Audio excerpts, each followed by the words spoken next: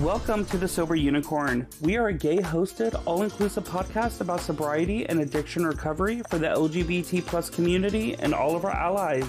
I am your host, Holden, and thank you for joining us today. Well, hello, everybody. I hope everybody's doing absolutely incredible. This is Holden back here again here with The Sober Unicorn. Today, we are being joined by somebody that we also met on Instagram. Instagram has been an absolute blessing on finding guests for The Sober Unicorn. And well, hello, Allison. How are you? Oh, I'm doing great. How you doing? I'm doing incredible. I mean, just like you, I'm getting my morning started and just trying to figure out what I'm gonna do the rest of today. It's a good dilemma to have. Yes. So when I was like, when you reached out, well, I think I reached out to you. I'm not really sure. But I was super excited to get you on because you share kind of a different path than the rest of my guests that have been here on this podcast. Many of us here on the podcast have hit rock bottom in our addiction, um, where some of us were homeless, and have to seek out treatment, but you didn't really have to hit that rock bottom or like massive addiction level in order to get sober and better yourself. So, kind of, why don't you kind of give us a backstory on what got you sober? What made you decide to get sober, even though you hadn't reached the point of like an alcoholic yet? Yeah. So, I'm a therapist by trade. And because of that, I have a few master's degrees. And the way that I put myself through getting my grad school was I was a New York City bartender, and was for a very long time. So I started bartending right after I graduated college. So I was like, a baby. I was 21. And I was really involved in bar culture. So I kind of had this strange lifestyle where 9 to 5, I would work my job in therapy. After, let's say 5 to 9, I would go to school, and then 9 o'clock at night, I would go bartend. And that was my life for basically up until COVID. At some point the education fell away, but I just worked more in therapy.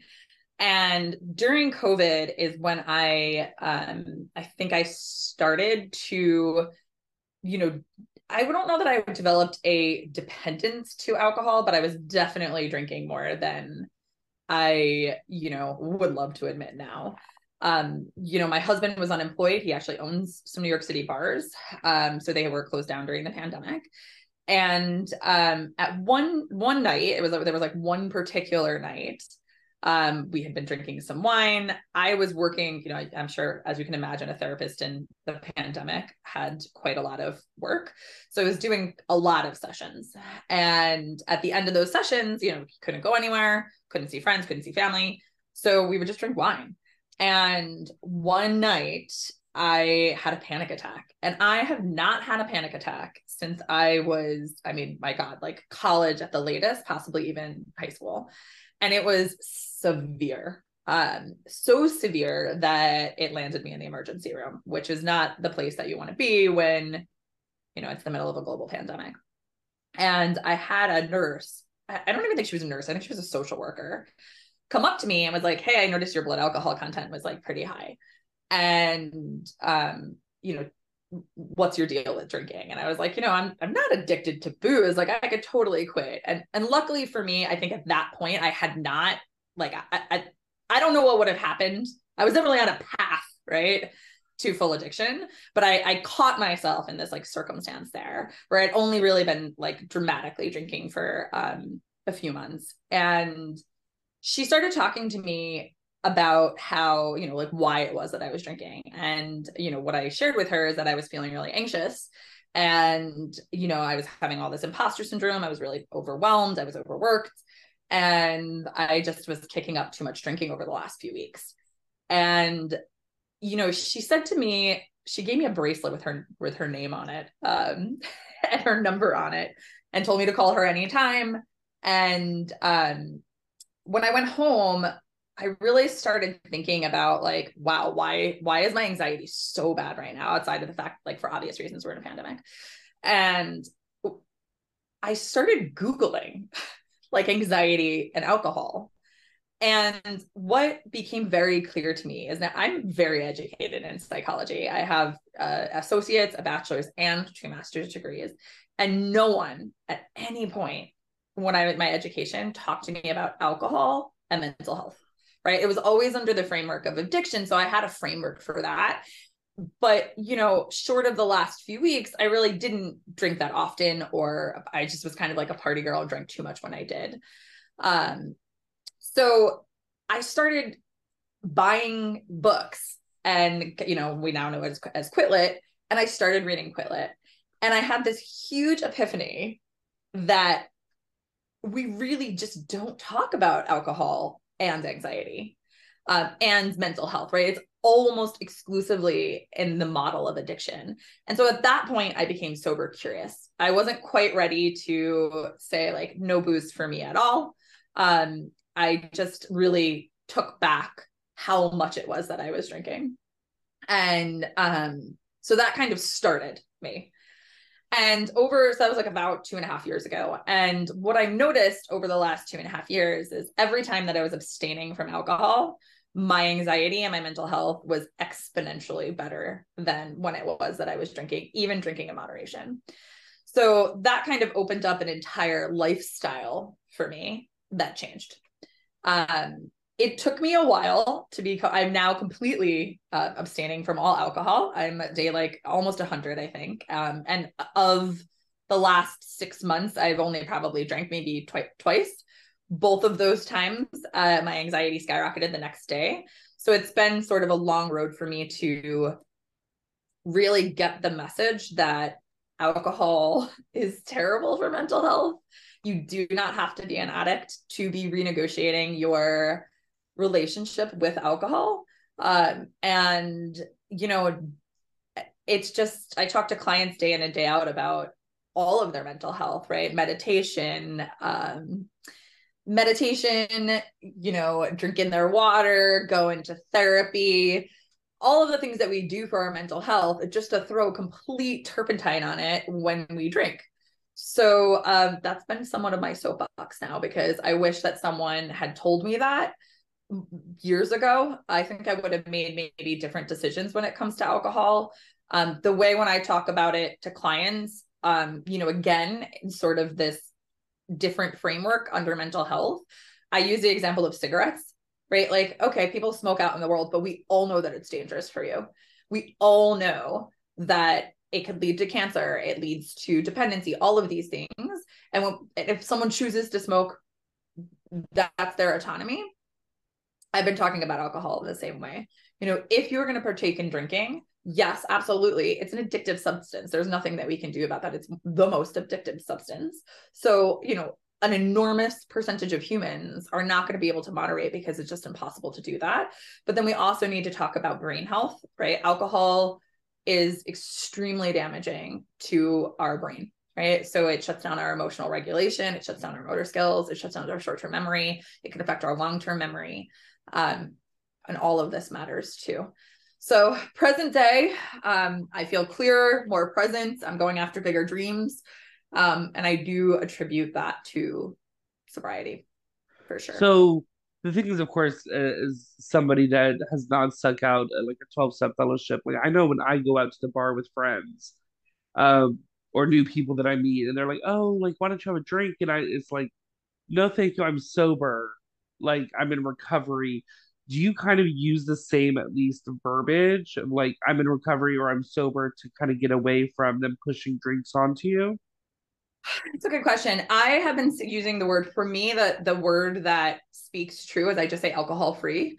Um, for a while, I think that was because I hadn't fully committed to like, this is my lifestyle. So I think I was scared to use the word sober. Obviously it has a connotation to it. The moment that you say like, hey, I'm in recovery, I'm sober, unfortunately it gets demonized, which is really terrible because those people are really, really strong. So I typically use the word alcohol free. And the interesting thing, to note on all of this is what I now understand is, so when you have your first and second drink, your dopamine level spikes, right? There's like a huge surge of dopamine. in the first two drinks because your brain is expecting a reward, right? We have all of these patterns from society, right? It's 5 o'clock somewhere, mommy needs wine juice. You gotta, this is how I calm down socially, all of the things that we probably all know. Because we're expecting a reward, that chemical in our brain shoots up, right? And that lasts for two drinks. And so it's almost impossible for almost all of us to override the chemicals that are in our brain. So it makes sense of why, I'm sure that, your listeners have had the experience of like, it's just like, where do you stop? Like one is not even obtainable. I know for me, even though I infrequently drank, when I did drink, I would go way overboard and spend the next day, really having like hellacious anxiety. Like when they talk about shame spirals and anxiety, that really related to me. And now I understand that. I understand that the dopamine spikes to the point where your brain is just like, no, girl, another drink, have another drink, have another drink. And that makes a lot of sense for me. So in my experience with sober curiosity and now becoming alcohol free myself, I actually found it's easier for me to abstain completely from drinking than trying to moderate. Like I did that for the first year where I would make all these rules about drinking. I'm only going to have 3 drinks. I'm only going to drink on Tuesdays. It's when I'm out with my friends and we're celebrating at a birthday party. Those are the days I'll drink. And sometimes I met that. And most of the time I didn't, right? And now I understand that what I was trying to do to my brain, it was just impossible, right? I'm going to get out. I could have the best of intentions at drink 1. I can sit down with my friend at a bar and be like, you know what, that's it. I'm just having 1 drink. And then I get to 2. And then suddenly I have like this witch in my brain that is just like only exclusively thinking about the next drink, right? It's really like the drink becomes the third person in the room. And I'm like hyper aware of what other people are drinking and just all of that. And now I understand there's something chemically in my brain that's causing a lot of that. And then the other interesting fact, not to like bore everybody with like brain stuff, I love brain stuff. Then the other thing that happens is because there's this giant surge of dopamine, your cortisol gets released to counterbalance it, right? Our bodies are always trying to get back to homeostasis. So it doesn't want all that reward chemical. So it needs to balance it out. So about 5 hours after the last drink, your body rages with cortisol, which is our stress hormone. So if anybody's woken up in the middle of the night and just had like that horrible anxiety, those shakes, what did I do? Do I have my phone? Like all of the things that happen with anxiety, there's also a chemical reason for that as well. Oh, that's kind of crazy to think about it that way because I also look at it as with the scientific fact of I can't remember the full details of it, but I know that your body produces this enzyme in order to break down the ethyl of the liquor. And once you exceed the amount of like intake that you're doing, then your body in turn produces another enzyme that causes you to crave the liquor even more. So it's like, well, instead of breaking it down for you, let's just crave it some more, I guess.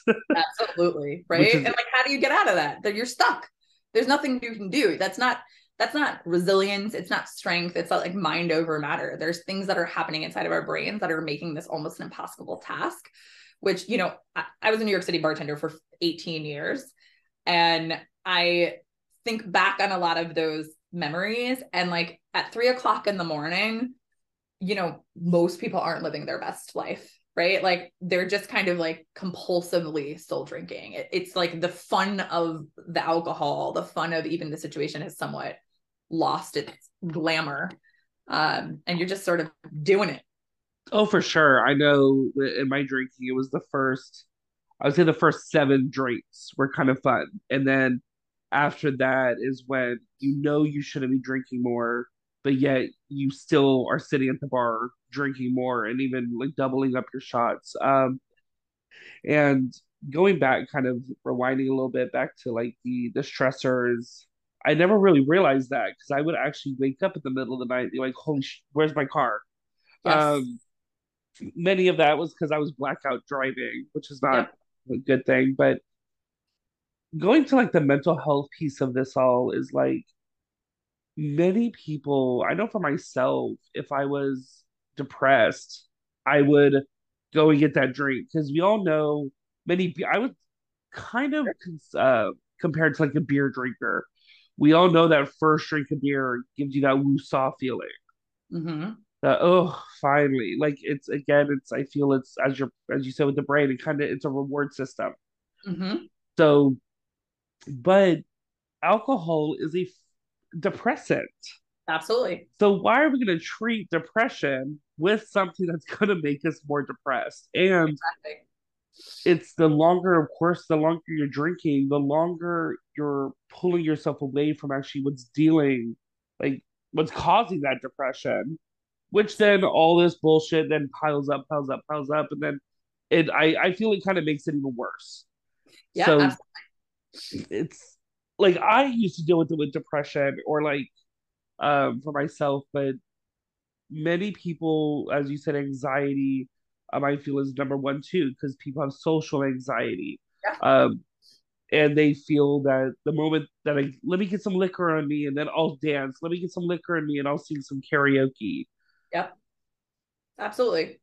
All of that, and part of my background now, so in mental health, is I'm primarily a trauma counselor, right? So I've taken this like strange career. I worked in a hospital, I worked in a jail, in solitary confinement, and now I'm in private practice.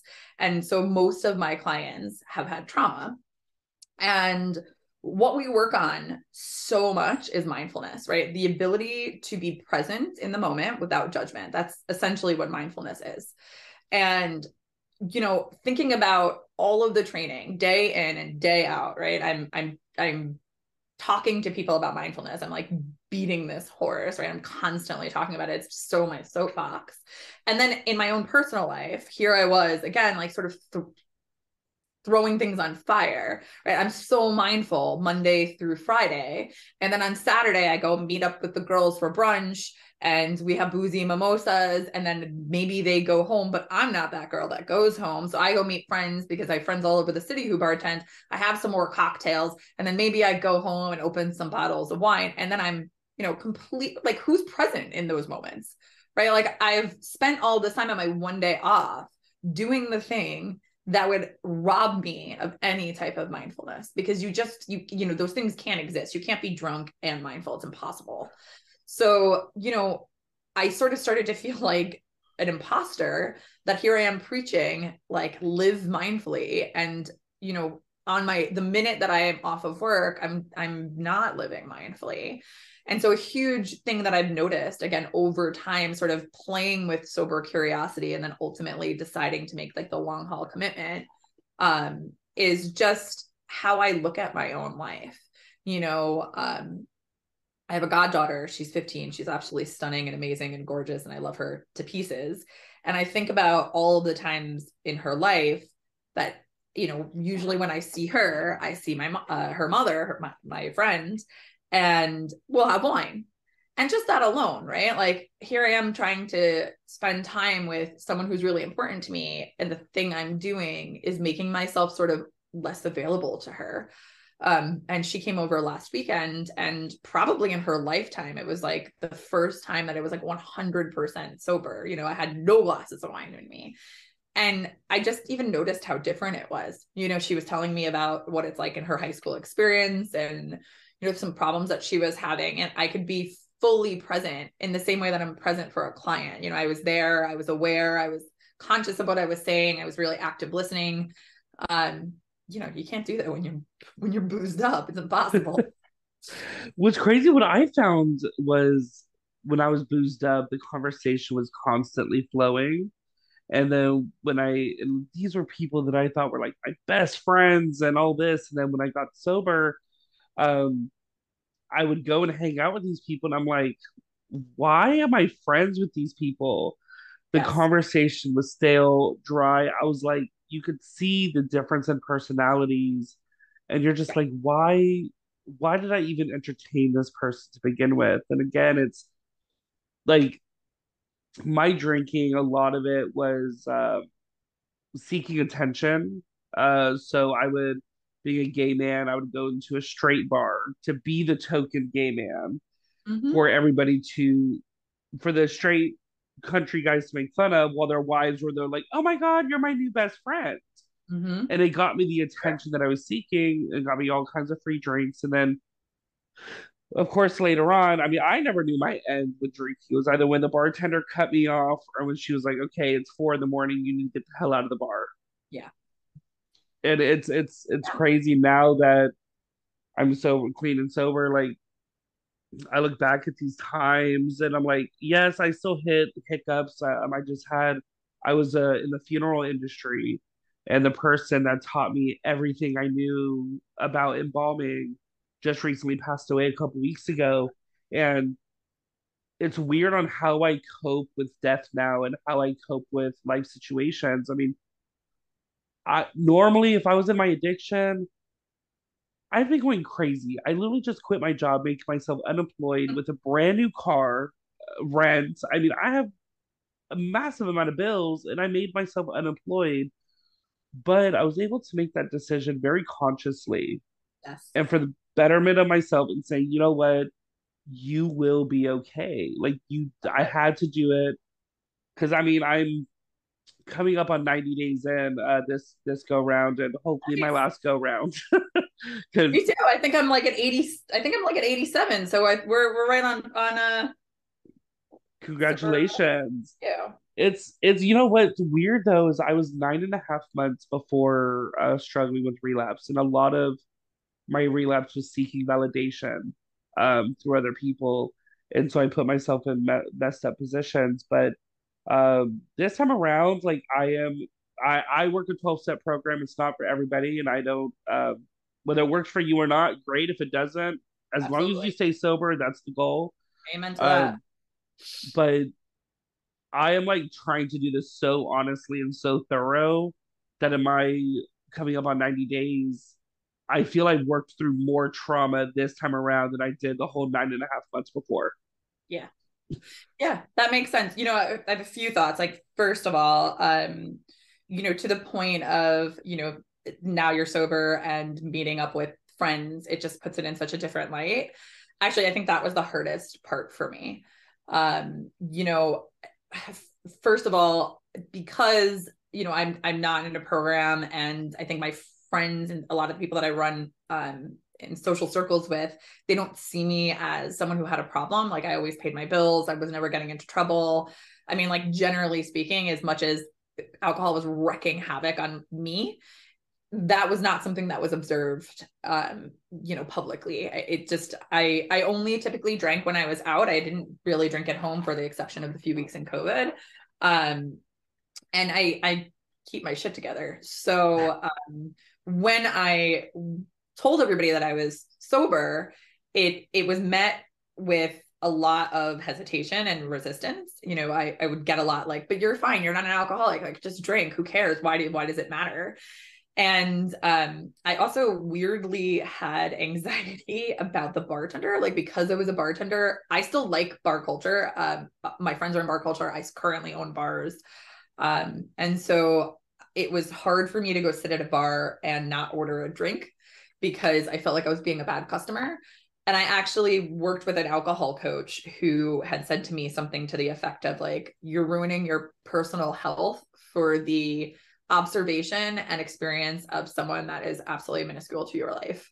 And you're going to tip well, so just get over it. And actually, that was quite helpful. Also, with the emergence of non-alcoholic beers, that does not work for everybody. If it does not work for you, do not partake in it, but it does work for me. So I started to still engage in bar culture, and I realized that a lot of my drinking buddies were just, like, the friendships were so superficial. And that was really, really hard for me. Like, very hard for me to have that, awareness of these people that I had considered only a few of them, but some people that I had considered extremely good friends really were quite toxic. And I was toxic to them as well, I think. We would go out and have really repetitive conversations. They would typically be very gossipy based. We're not talking about our life dreams, where we want to go, spirituality, like anything that is deeper. It was, even our families, we weren't talking about. It was all just like bullshit. When we were, a lot of these were my, some of my coworkers at the bar, and it was just, yeah, it was just all gossipy. And so now I have had to let them go, which definitely went through like a pretty big mourning process for me. Um, for sure. And but now that I'm on the other side of that, that took like a while to kind of work through. Um, I've realized that the friendships that I do have, the ones that remain, and some of them are still people that drink, some of them are still people that I worked with. Um, I nurture them a lot more, and they're really more beautiful and deeper and supportive and just like healthier relationships. So though I have less friends, the friends I do have, the relationships are just really beautiful. And that's really, I think, important. Um, so I wanted to say that. And then quickly, the other thing I wanted to say is, on relapse, my model for trauma and therapy is that nobody does better with shame. And I do think that sometimes we need to just go through what we go through to learn more stuff. And I'm a trauma therapist. I don't believe in like what doesn't kill you makes you stronger. I think there's a bit of a toxic element to that. But, looking at my life and how many times I committed to not drinking for the long haul and then had to have an experience, I've learned something different every time I come back to sobriety. And I think, hopefully this one sticks. I'm almost at day 90. But the last time that I relapsed, I only relapsed for a few days. I was on vacation and I went like almost the whole vacation without drinking at all. And then our flights got delayed and we stayed for a few more days. And I just had the fuck it moment of like, why am I even doing this? It's fine. I'll just have wine. Again, woke up the next day, horrible anxiety. What did I do? I kept drinking, right? Like the dumbest thing I could Of possibly do. course. What you do, right? I was like, hair of the dog. Like, well, fuck it. I'm all in. Let's just do it. Um, and I drank for like 2 days, like 2 straight days. I wouldn't quite say I was on a bender, but it was like, I mean, I've definitely partied way harder than that, but it was like bender light. And then when I was coming out of it, I just really thought to myself, like, look at the first 7 days of this vacation where you were present, happy, like even the pictures, that we were taking with my friends, you can see the difference, right? I'm like wide-eyed and bushy-tailed in the first 7 days, and then my eyes are glassy and I look dazed and terrible Mm-hmm. the last 2 days. And it's just like, it's a visual representation of just what alcohol takes from each and every one of us. Um, so I kicked it again, and now I'm day 90 almost. And my husband has been so inspired by this. He is not fully sober, but he is, I would say he's cut down his drinking by 98%. So he's on his own journey as well, which just, again, speaks volumes to, we all got to find out what individually works for each and every one of us and do more of that. And what works for me may not work for someone else. And, just compassion around that. This is super. Quitting alcohol in a culture that is absolutely obsessed with alcohol is extremely hard. Like we're all doing really hard things. Oh my God, that was I think the hardest thing when I first got clean and sober, that I would be driving down the road and it was like billboard after billboard, Sonic Seltzers, Mountain Dew, the new brandy by Stella Rosa. That's the Yeah. billboard I see almost every day on my way home. Yeah. And it's just like you get that FOMO where it's like, well shit, like why'd I have to quit drinking then? Why can I quit drinking now after tasting all of this? But then it's like the moment I quit, give it a month and there's gonna be more stuff. And it's crazy to me, kind of discussing going out telling your friends you're alcohol free or sober, is how many people look at you and be like, why? Yes. It's like, why not? I mean, it's again, it's old Hollywood. I blame old Hollywood for a lot of it, for the fact that they glamorize drinking and smoking. Sure. Um, Absolutely. movies do, and like, and why don't we flip the script and show how damaging? Why don't we have movies out there? Well, we do actually now. There's some TV shows about addiction, but Yeah. alcohol is very socially acceptable. So when you're going against the social norms, people just like, well, why would you do that? It's less fun. It's like it wasn't fun anymore.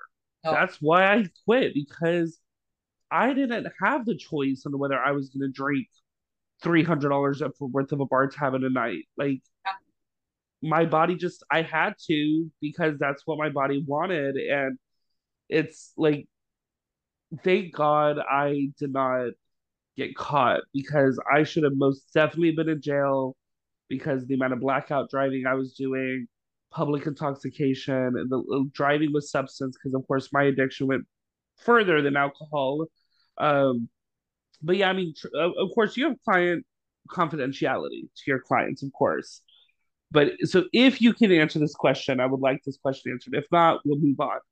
But do you find that people that have dealt with trauma in their life have a higher percentage of substance abuse issues? Absolutely. Yeah, Okay. sure. Absolutely. And honestly, any kind of, even if it isn't the extreme of trauma, I definitely see a correlation. But people who are coming to me, I guess, are coming because they typically have some sort of a diagnosis or, presenting problem. But to all of the points that you just made, it's like our culture is obsessed with booze, right? I note at one of the books that I read was talking about how many times you see an image of alcohol inside of TV, like daytime TV. And I have now noticed this, right? And I have yet to watch a show where they're not constantly drinking, right? So someone, this is just the message in, our culture. When you're sad, drink. When you have a breakup, Mm-hmm. drink. When you want to have fun, drink. When you want to celebrate, drink, right? So now if someone has that schema, right? Like, oh, I just got dumped. I need alcohol, right? I'm having a bad day. I'm going to take a bath with wine. It's just, we're so susceptible to that message. It's really, really, really radical to be like, hey, like you just talked about grief, and I'm really sorry to hear about your mentor. Sitting in grief is really hard, right? So it's easier to just, even if we're not talking about trauma, grief, anger, frustration, I've had a bad day at work, right? Sitting in that, having to figure out how to move through it is really terrifying if you don't have the tools to do that. So Mm-hmm. it's much easier to drink, right? You get an immediate dopamine kick, right? You feel better, right? Like immediately, oh, phew, I'm relaxed now. Look at how easy this is for me. And then you delay any kind of having to face what it is that you have to face. And, I joke with my clients, but I'm like, these bad coping skills, they work. They work until they don't, right? They're not like long-term effective, but no one would drink alcohol. No one would participate in anything that was negative if it didn't at least work somehow. So you're taking the short term and it's working, but over the course of your life, there is going to be a moment where this suddenly really, really doesn't work. And for me, that moment was like, thank God that is my rock bottom, was just like saying to my husband, hey, I think I need to go to the hospital. I feel really off and I'm not sure what's going on with me. It wasn't drinking and driving or getting into an epic fight or getting arrested, but it was still, I was using something until the day that it didn't work, so that's hard. It's just hard. I mean, we really have, it's amazing to me just how often clients talk about drinking, right? And like, a lot of the times they'll talk about big fights that they had. And I always now, I didn't used to, but I'll now say like, hey, was alcohol involved? Like, tell me the circumstances about this fight.